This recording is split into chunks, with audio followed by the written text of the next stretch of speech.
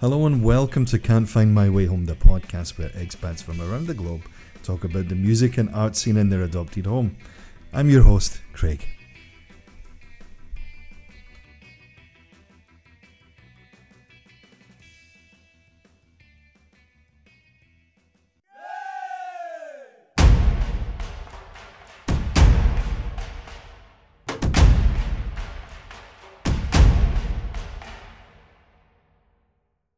I used to live in Liverpool for a while, although I'm not from there, but I studied there and I kind of got involved. I was involved in music there. I've been playing since I was 10 and I was in my first bands and stuff when I was in my teens, like 14 and stuff. And I played in school as well. I played saxophone in the school orchestra, well, the school big band, and I was in the choir. And I studied music at school, but I didn't study it after school.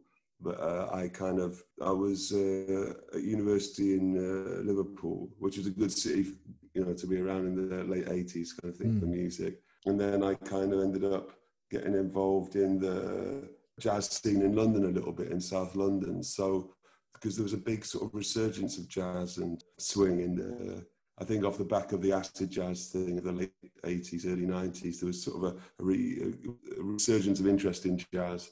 So it's kind of interesting. I'm a sort of folk musician, really, but I think I cast my net pretty wide. So there's a lot of blues and jazz in there, but I don't think I'm a pure blues player in that way.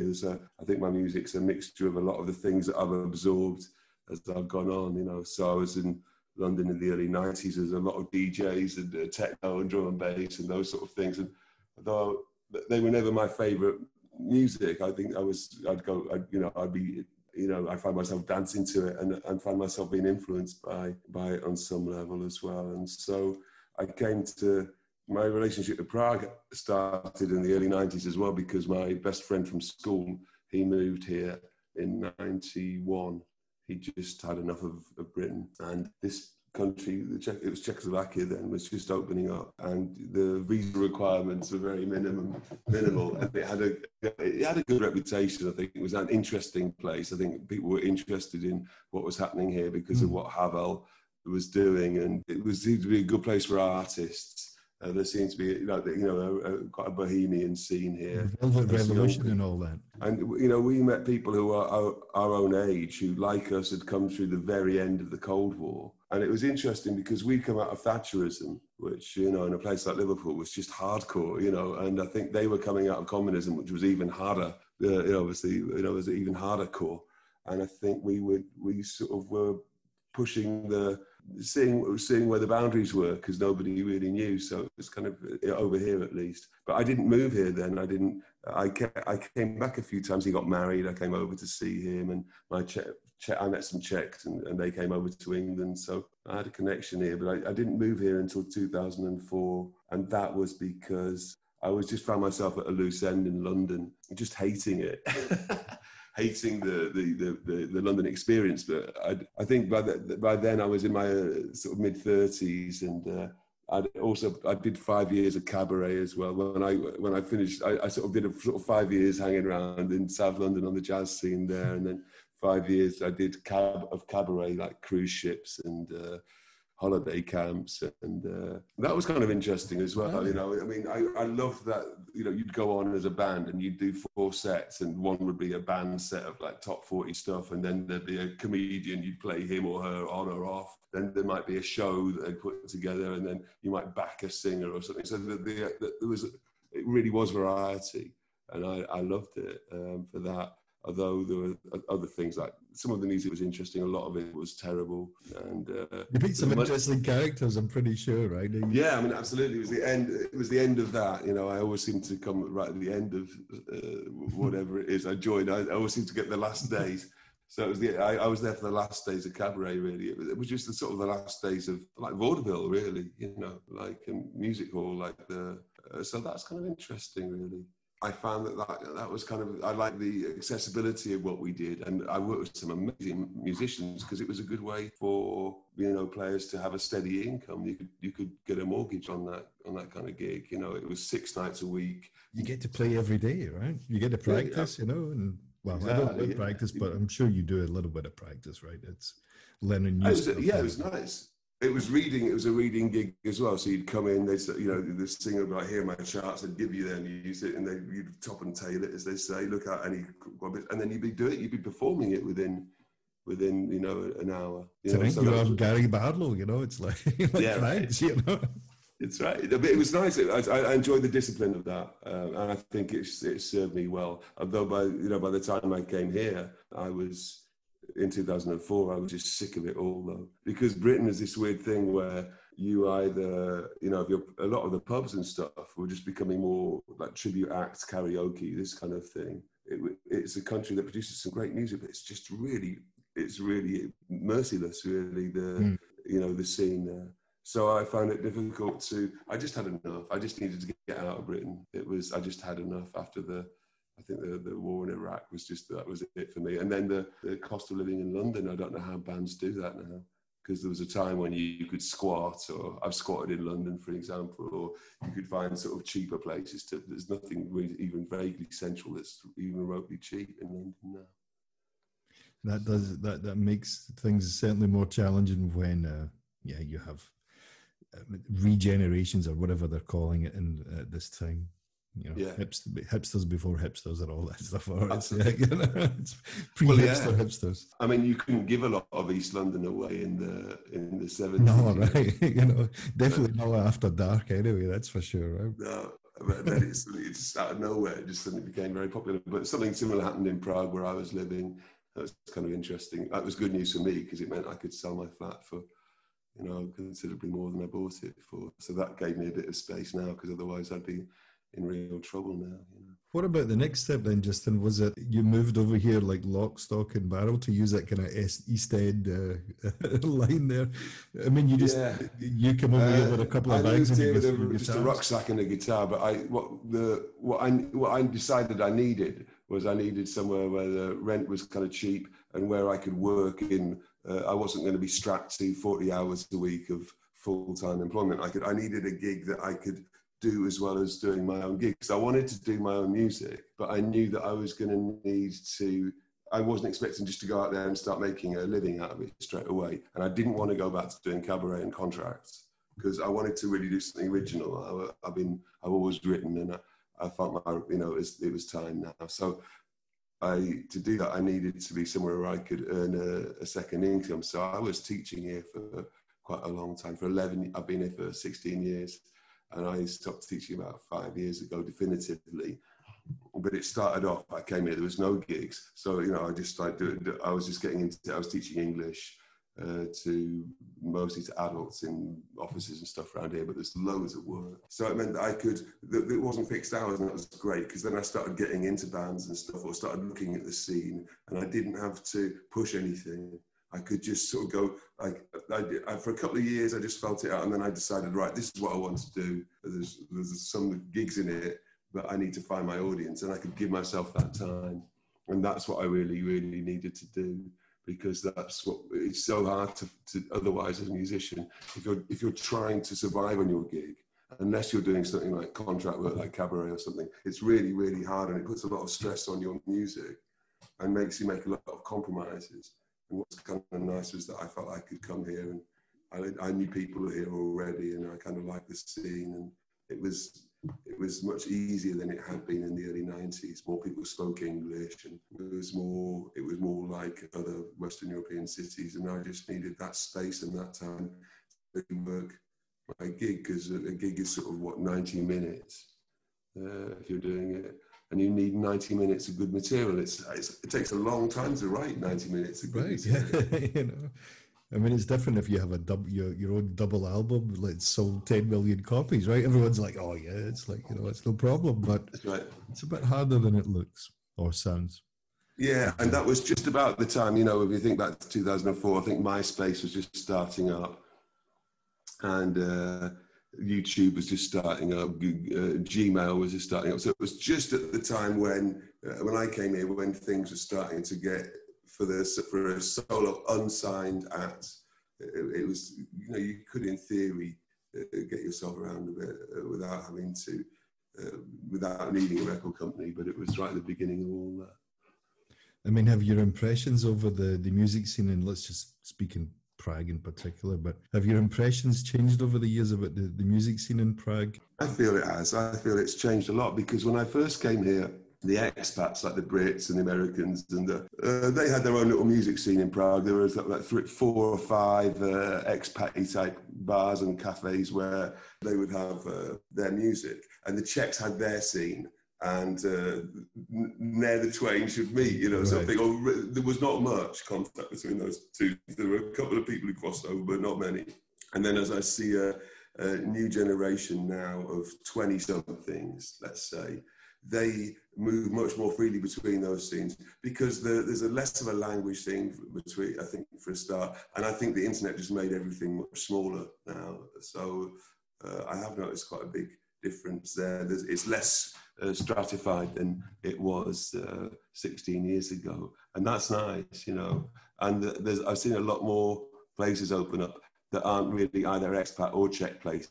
They're just, you know, just young people, and there's quite a nice mixture. And of course, tourism, the whole backpacking thing, hostel type tourism just grew exponentially here that's grown massively over the last 10 years. So there's been a lot of shifts that have made, I feel the scene is better now. There were pre-COVID, there were more gigs, I think, than ever before in Prague. What kind of venues are you more familiar with yourself? You're playing mostly as a solo act these days, or you have been in the last several years? I started as a solo act because when I got here, what I wanted to do actually when I got here was I'd been doing a lot of arranging and transcribing when I was working in cabaret, and I got quite good at arranging and I enjoyed it a lot. And I was thinking about having a 9-piece sort of like R&B blues band, you know. Yeah, that's what I wanted to do. I wanted to arrange horn lines. I didn't even want to sing it. I just wanted to. And then as time went on, I think that I found it difficult to find musicians who were on board with where I wanted to go, or they were in camps. I think musicians can be quite conservative people. There's the blues scene, and there's a folk scene, and there's a jazz scene, and especially you know, when I first got here, I found them all insufferably purist, you know, and I don't really care about authenticity. Do you know what I mean? I'm interested in something that kind of has an idea, and music is the vehicle for the idea.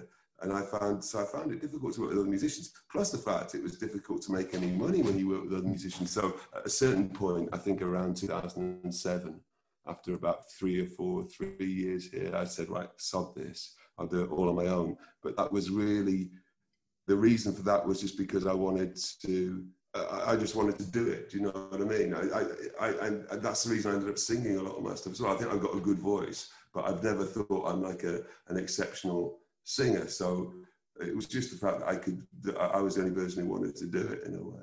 And then the technology was kind of making it better as well. Like you could get stuff more cheaply after, you know, by 2010, you could get more of the venues had their own PA systems. I was using effects which could kind of fill out the sound a little bit, like we put bass in there and stuff like that. I think that's the thing, is that it's hard for bands nowadays, but I think we do have technology on our side at least, you know. Well, that's a nice segue in, actually. How would you describe your sound, Justin? It's maybe hard to put it into a kind of sound bite itself, but earlier you were talking about your jazz influences and folk.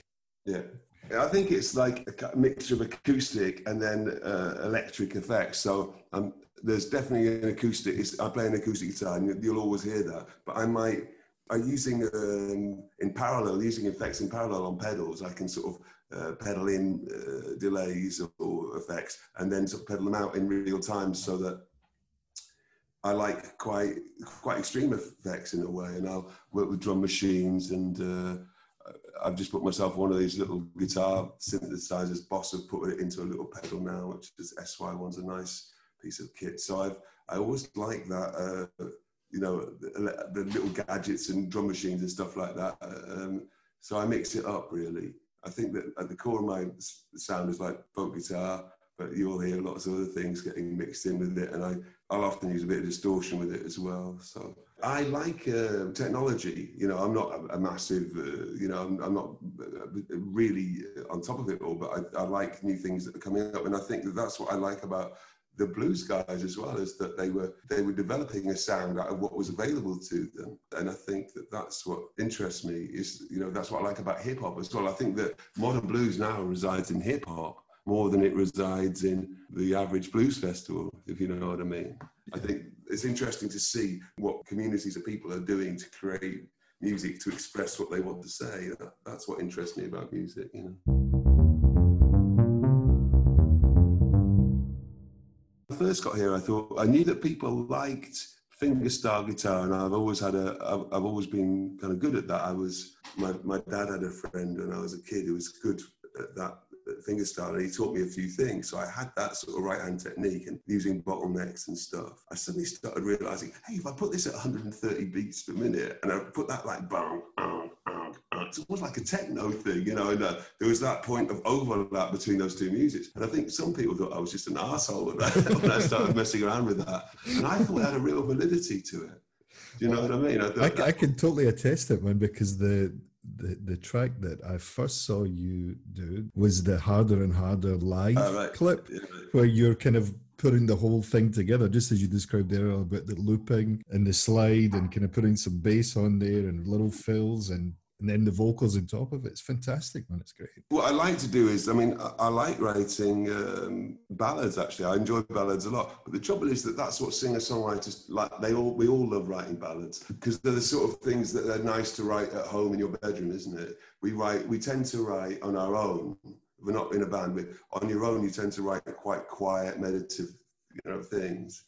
The trouble is, then you've got to go out and you've got to gig these things. There's audiences that are talking. There's a cash register over there, whatever the hell it is. You know, it's no good. So actually, it's quite hard to write upbeat, in your face tunes. You know, and sometimes I think what I'll try and do is put two or three of them together, so you're almost shaking your audience, and then you give them the ballad. But I think I like that idea of that's what cabaret taught me, is like keep the space between numbers to a minimum. And so that it's like you're really just like one straight after the other. It's like almost like straight segue, we call it in in music. So one's coming up hard and fast on the other one. And DJ culture was about that as well. You know, I kind of liked that. I must say, I kind of get frustrated with singer-songwriter nights where people spend ages telling you what the song's about before they played it. It's like, just play me the thing. You know? let us work it out, you know.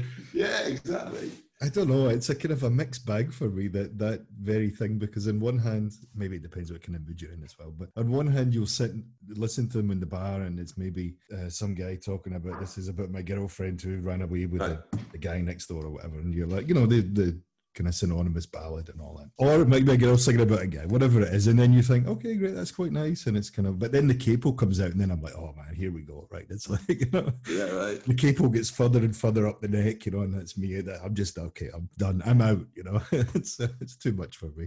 Well, I always loved John Martin, actually, who's a great Scottish folk. He's fantastic, yeah. I love John. His music still is. I love what he did with folk music, because it's all him. And he was working with drum machines back in the early 70s, and just beautiful, some beautiful things where he's just got that Guild guitar and sticking it through an early is it Echoplex? One of the early, maybe it was the tape looper delay, but it just sounds beautiful. So there's nothing original in what I do at all in many ways. John Martin was doing, and that whole school of British guitarists would be like John Martin, I think Richard Thompson, and I kind of like Nick Drake's approach to guitar playing a lot as well. They're all mixing in jazz and blues into folk music, but they are definitely sort of folky performers, I think, in many ways. But I loved what Island Records had a lot of those sort of acts on it, and I thought it'd be great to sort of imagine what they'd be doing now, in a way, how they would approach things now. And so that was kind of, I think that was a bit of an inspiration for me as well, you know. Yeah, I love his playing a lot. And I like that, you know, I think there's a nice thing about Britain is that I think we do mix things in quite a lot. You know, we're not afraid to mix it up because we're not, you know, we're not Americans. So I think what Britain's often done is quite interesting things with American musical genres because it hasn't been too worried about being true to a particular brand of music, you know. Again, there used to be more, but the world just got so small now. Like, I don't know if you feel this, but like, for me, young drummers and young singers now, they're just so, young musicians in general, they're so on time because they're working with click tracks all the time, whereas that was a much bigger deal, I think, for my generation. I feel the way that the internet has sort of made things so everyone knows everyone now. And if they don't know everyone, they'll just go away, look at Wikipedia or whatever on their phone, and then they know all about it, don't they? So it's kind of, so I think that's good in a way. I feel less and less, but maybe that's just, you know, my perception, but I feel less and less differences between the scenes here. And that's good, I think. Reactions from the audiences. I mean, the Czech audiences are very. I'll give you a comparison. So the German musicians I've spoken to here and done a couple of podcasts with, and a Swedish musician who's based in Hamburg. I did a podcast with her a little while ago, and she was saying they're really well treated, the German bands, by their hosts and whatever bar they're playing, and generally speaking, the crowds are quite respectful and they let them do the thing, you know, and then they have a good time. I don't know about your experiences in the Czech Republic, Justin. My experiences here are that Czech audiences are quite conservative in a way, but they remind me a lot of British audiences. You know, they're not going to give it away. I think there was a time here, I've had people tell me, you know, there was a time there in the 90s when anything that had come from the West was just like, you know, lauded with, you know, completely, and everyone thought it was great. Now, I think that when I got here, there was a sort of skepticism about the West, because I think Czechs had felt a little bit perhaps abused slightly. And then again, like nowadays, I think that there was a point at which this country suddenly found itself, it's like pretty much like any other Europe.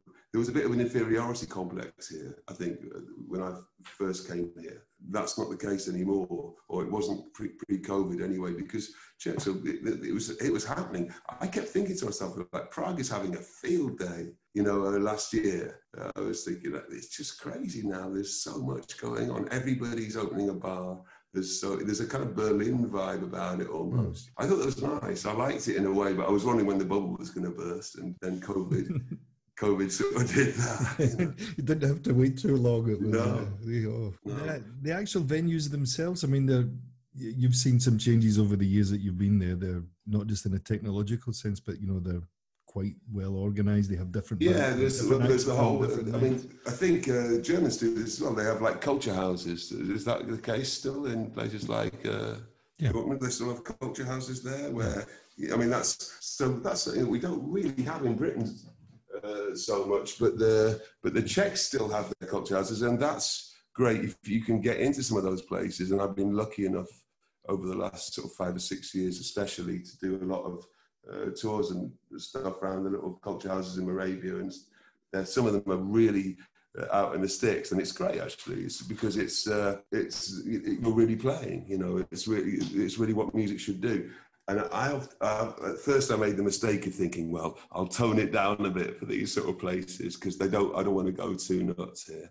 And that was a big mistake, actually. I've noticed that the small places, they want to see you go more nuts than they're probably doing like the bigger places. It's almost like you're vicariously, you know, they're looking at you going, yeah, go on, man, do it, smash it up. It's the definition of keeping it real, though, Justin. It's... I kind of like doing Harder and Harder because I like, for instance, that track you mentioned, because what I liked about it was that I don't think it's the best lyrics I've ever written, but I like the space that it was in, and that space is one of a man who looks like he might be about to go over the edge. And I've always liked, I don't know about you, but I always like watching things like that. Do you know what I mean? It's sort of like, oh God, he looks like he's just about to go completely nuts. I was like that watching Townsend even, or Hendrix. It's like, when's this? Is he gonna go completely nuts? And of course, you know, they didn't go completely nuts, but there's that sort of, it's got an edge of unpredictability, and I like that, or I try and get it. I don't know how successful I've been doing that. But I think, music should surprise everybody to a certain extent, The new stuff that you're working on at the moment, the one track that I had to listen to was Lock Me Down, or the video that you made, actually.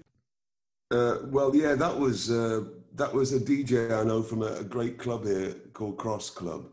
And he said to me, he sent me like 8 bars of this drum track. He said, hey, I can hear some blues guitar and some sort of like bluesy stuff over the top of this. Do you fancy doing something? So I said, well, yeah, because I've got this studio now. So I started messing around with it. And then, words about lockdown were kind of coming into my head. And I thought, oh, this could be kind of cool, My original idea was that I was going to do it, then ask some quite well-known Czech performers that I know to do to put a bit on, like to add to the recording, and then to try and sell it as a charity single to raise some money for musicians, because there's one organisation here that's been trying to get some cash together for musicians. But really, that didn't work out. I couldn't get much backing. I wanted a little bit more backing from a couple of organisations, and they weren't really biting that hard on it. And I thought, oh, sod it, I'll just do it on my own. So that was where all that came from. And it was just fun, I mean, it was kind of like, it's not a protest about lockdown as much as a sort of just like an attempt to try and make things less painful by bitching about it.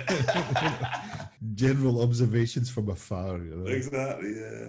So that's about, and it was kind of fun to do. It was kind of fun. Yeah, it looks like a fun video that I've been working on just for years and years, because I was ill. I was horribly ill last year. I almost died in April last year, and then again I got cancer, and it was just a real mess. So songs that I'd had from like pretty much 2018 didn't really get any further because I was just so ill. So this year, now I've got the studio, slowly I'm starting to work on those. But of course, they're bigger things. One of them was called Guitar. I just did a video for that. And they take a long time to put together. They're kind of like almost chanson-y things. And I took a long time over the words and the arrangements. So that's what I've been doing slowly. But Lock Me Down was a kind of a bit of an aside to it. But it was nice, and it kind of got a fair amount of traction. It was a shame I couldn't make it work as a charity thing. I think that would have been a nice idea. But the other problem was that just about the time I was going to try and get some people to participate in it, the government theoretically offered musicians, performers, kind of about €2,500 compensation. Actually, it's not that simple, but I could feel at that point that public feeling might not be so sympathetic towards performers, because a lot of other workers have lost their jobs and haven't got any money. So, I think the musicians got it tough, but I'm a little bit more concerned about the plight of teachers and nurses and people like that at the moment, really. Yeah, man. Everyone's in the same shitty boat with one paddle, eh? Exactly. Yeah, it's tricky. Where can we find your work online, Justin? I have stuff on Bandcamp, and I have most of it's on Spotify now too, I think, one way or another, although those recent things haven't been uploaded onto Spotify yet. But I think now it's pretty well covered on Spotify. It's on YouTube as well, and there aren't many Lavashes, so I'm the only Justin Lavash. So that's it's quite easy to find me. I mean, it's sort of weird, isn't it? Because actually, I think that Spotify, there's a lot of things wrong with it. What bothers me is actually the quality of the sound of it. I'm not that impressed with the quality of the actual, the recording quality of the whatever format it is they use. I think MP3s, I'm guessing. It sounds pretty mushy. Yeah, I don't know. I don't really know where things are going. I'm trying to predict like everybody else is, but I'm not. It's difficult to say, isn't it? One thing I do know is I think that whatever we do now musically has to have some sort of visual accompaniment, because otherwise it would just get buried on social media or whatever, because people need to sort of be seeing it on some level. Well, the quality of videos that I've seen from yourself and from Jeff and the Jeff Tyson band, I saw one of their videos. The video work and the camera work's really good. Whether it's a live performance or whether it's been a normal video kind of thing. And it's really the technology good. There's great. There's a lot more. It's nice that I think there's a lot more technology out there to help us with that. I get the feeling that more and more of what we do is going to be done from home. Things like what you're doing now, you know, I think that's probably where it's going to be going in many ways. So we'll see. You know, wouldn't it be great if there was a protocol, however, that would work in real time, that we could jam together now? You could have your drum set up and I could play with you, and that latency wouldn't be a problem. It would be so great, but I just don't think that it can be done on the present infrastructure, but I don't know.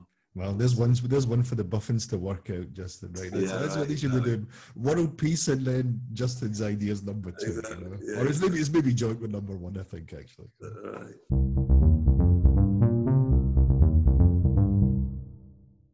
Justin, you get time for a top 5? We can try, yeah. Let's go for it. A guilty pleasure, someone you shouldn't like but you do. That's the way I brand this question. Right, someone I shouldn't like that. You know, there's one song I like by, do you know Andrew, you're younger than me, do you know Andrew Gold? It's a really cheesy song called...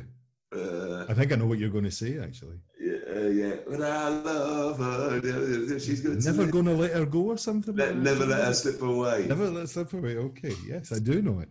And I think it's a great song, you know. And I think when I was working in cabaret, we were working with these really loud, but horrible, shitty, boisterous gigs, you know. And then that song was on the playlist in the venue I worked in, and there was something very refreshing about it, even though it is so cheesy. And then when you asked me, you mentioned that might be one of the questions. I looked it up out of interest, just to see what Andrew Gold is doing nowadays, and I noticed that Dave Grohl had actually listed that song as a song that he would like to cover.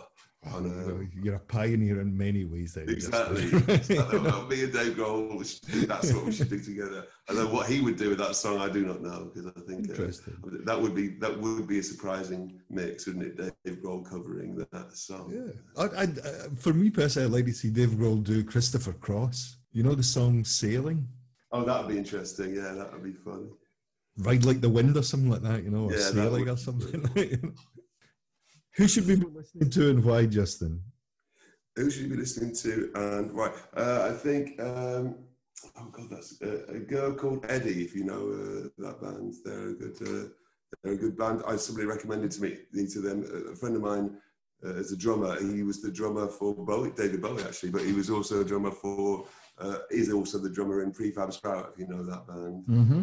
And he put a thing on Facebook the other day with a girl called Eddie, because I think they have referenced Prefab Sprout somewhere along the line, but they're great. She's great. And it sounds like something between, it's kind of modern, but there's a lot of Steely Dan and Prefab Sprout in there. So I was pretty impressed with them, I have to say. But I hear lots of good stuff. That was just kind of like something fairly recently I thought was pretty good.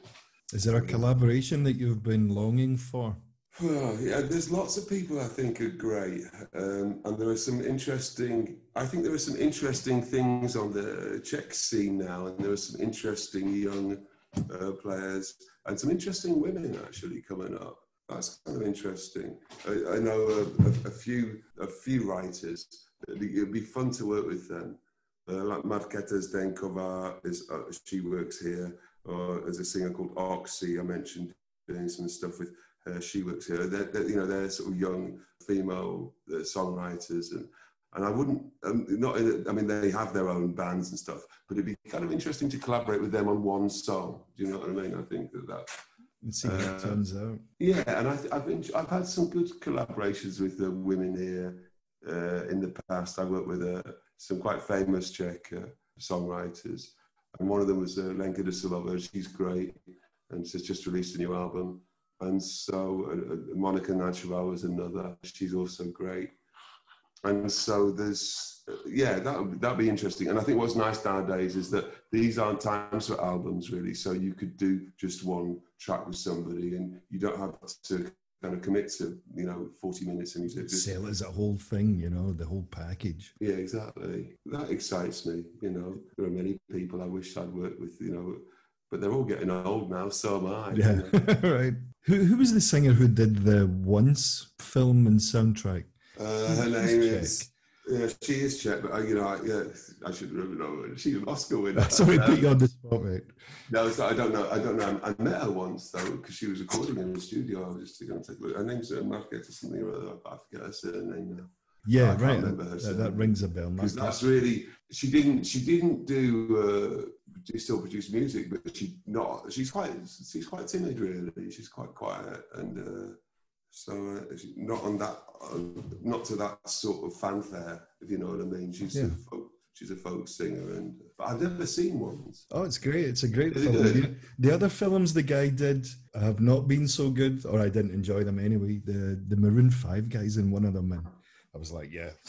I was like, yeah, I don't need to see this. But Once has a certain kind of charm about it. I don't know whether it's just because of where it's set in Dublin, but it has a kind of honesty and charm to it, and really good tunes as well.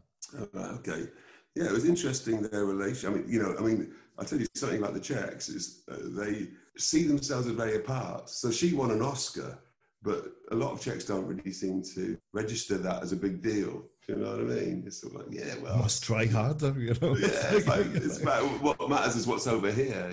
That's quite interesting. That maybe says a lot about them as people or individuals. It's. I think so. I think there's also I worked with when I was working with Monika Nacheva. She's an actress, so she'd been working with a lot of the actors here when the Velvet Revolution happened, and worked with a couple of musicians from that time and the old underground guys, and they were really interested because they had a very pure attitude towards what they did. They wouldn't take money, for example. They weren't interested in making money out of their music, but your attitude had to be right. There's no bullshit on that level. They expected you to play from your heart and with your soul. They weren't interested in fame or money. None of these things mattered at all to them. And I think that, and genuinely, they really meant it as well. I was quite impressed with that, actually. It was sort of like, we didn't do it for money in the 80s or the 70s, and we're not going to do it for money now, but the people have got to be right. And the musicians and actors were kind of at the sort of publicity front end of the Velvet Revolution in a way. If you look at what Havel was doing, he's a playwright, obviously. Yeah.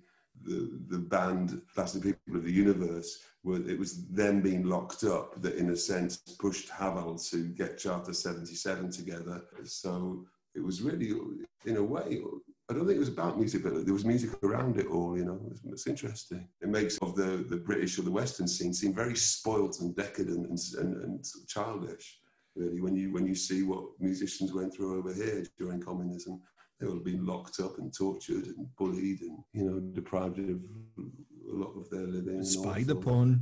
Yeah. The whole. So, I think that the Rolling Stones quite rightly felt sort of hounded in a way to a certain extent. And so I suppose the Beatles did too. But it wasn't quite like over here. They were really taking risks over here for playing. It wasn't even political music. It was just nonconformist. So maybe not on the list of not on the list of approved composers or whoever it was. Yeah, exactly. So it was. I think that's really where music sort of belongs, in those cracks. When it becomes too formalized, it can become quite spoiled. Really, it's a fine line. It's an interesting point of discussion, I think, at what point music stops being rebellious and is just really actually posing as being rebellious. What's your go-to karaoke song? I thought about this, and then I thought, well, I don't know. You mean for me to sing? Yeah. What is my go-to karaoke song? He died recently, didn't he? Bill Withers. But I've always done just the two of us, or Lovely Day. They're just great songs, and they're not so complicated, but they're kind of funky and soulful. The lyrics aren't stupid. So I'll probably do those, but I don't know how karaoke those are now. You know what I mean? I remember playing when I was working in cabaret. We used to play I Will Survive literally every night. And I've also done it in cabaret. I remember doing on cruise ships, doing like karaoke, or for the passengers was coming the first day, and they'd sort of they could choose songs that they would want to sing on the first day, and we would back them. So we'd have a rehearsal in the afternoon, choose keys, and just get the arrangements sorted out. And there was always somebody who wanted to do Danny Boy, and it's always such a. And I tell you, man, now this is a warning to anybody who wants to do Danny Boy. you've got to choose your key right, because there's that bit in the middle where it does an octave, and I can that thing, that big octave jump, and people always fuck that up because they'll always start in the key that's too high, but they don't know it until they got to that bit, and then they hit that bit. And so I've seen so many people fuck that up. Just crumble and wither away. Just crumble because they can't hit that octave, and I got. It's like Florence Foster Jenkins, if you've seen that film on Netflix. Yeah, right. So anyway, so that's, karaoke is a funny thing, actually. Yeah, Bill Withers is not a bad choice, though. I remember seeing one day on a cruise ship, seeing a woman who was so drunk for the performance that she actually fell off the stage. And because it was on a cruise ship, they had it on the cruise ship TV on a loop, so you'd be watching this woman fall off the stage like once an hour for the next 7 days. It's great. Oh, that's priceless. There's a holiday she would forget. Exactly, maybe she doesn't remember. Ritually humiliated once an hour for 7 days. Fantastic. Last question. Favorite venue that you've either played at or you've seen someone performing? I think I loved and still love, hopefully it will be okay after all of this, is Acropolis in Prague. It's a great venue. I've always loved it. Holds about 400 people, and big bands have come and played through there, and smaller bands as well. It's got a nice cafe. The beer was never too expensive, and it was just a nice club because you could go there, see a band or whatever, or go after the bands. They finish at 10. Bands finish quite early here. But it was never an exploitative sort of race.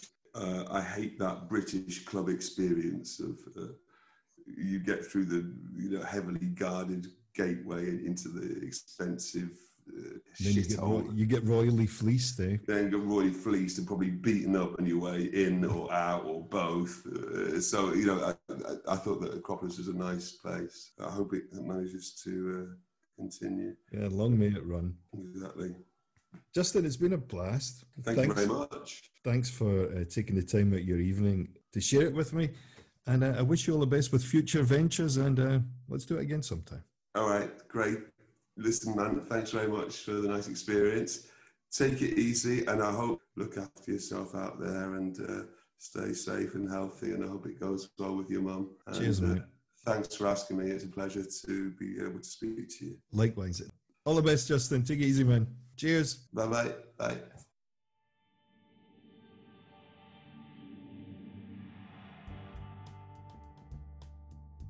You can follow Can't Find My Way Home on anchor.fm. Simply search for Can't Find My Way Home. On Instagram at can't.findmywayhome. On Facebook at Expat Music Pod. Spotify, Apple Podcasts and Google Podcasts. And wherever you get your podcast from, I'm pretty sure you'll find us there too. Until the next one, this is Craig saying cheers.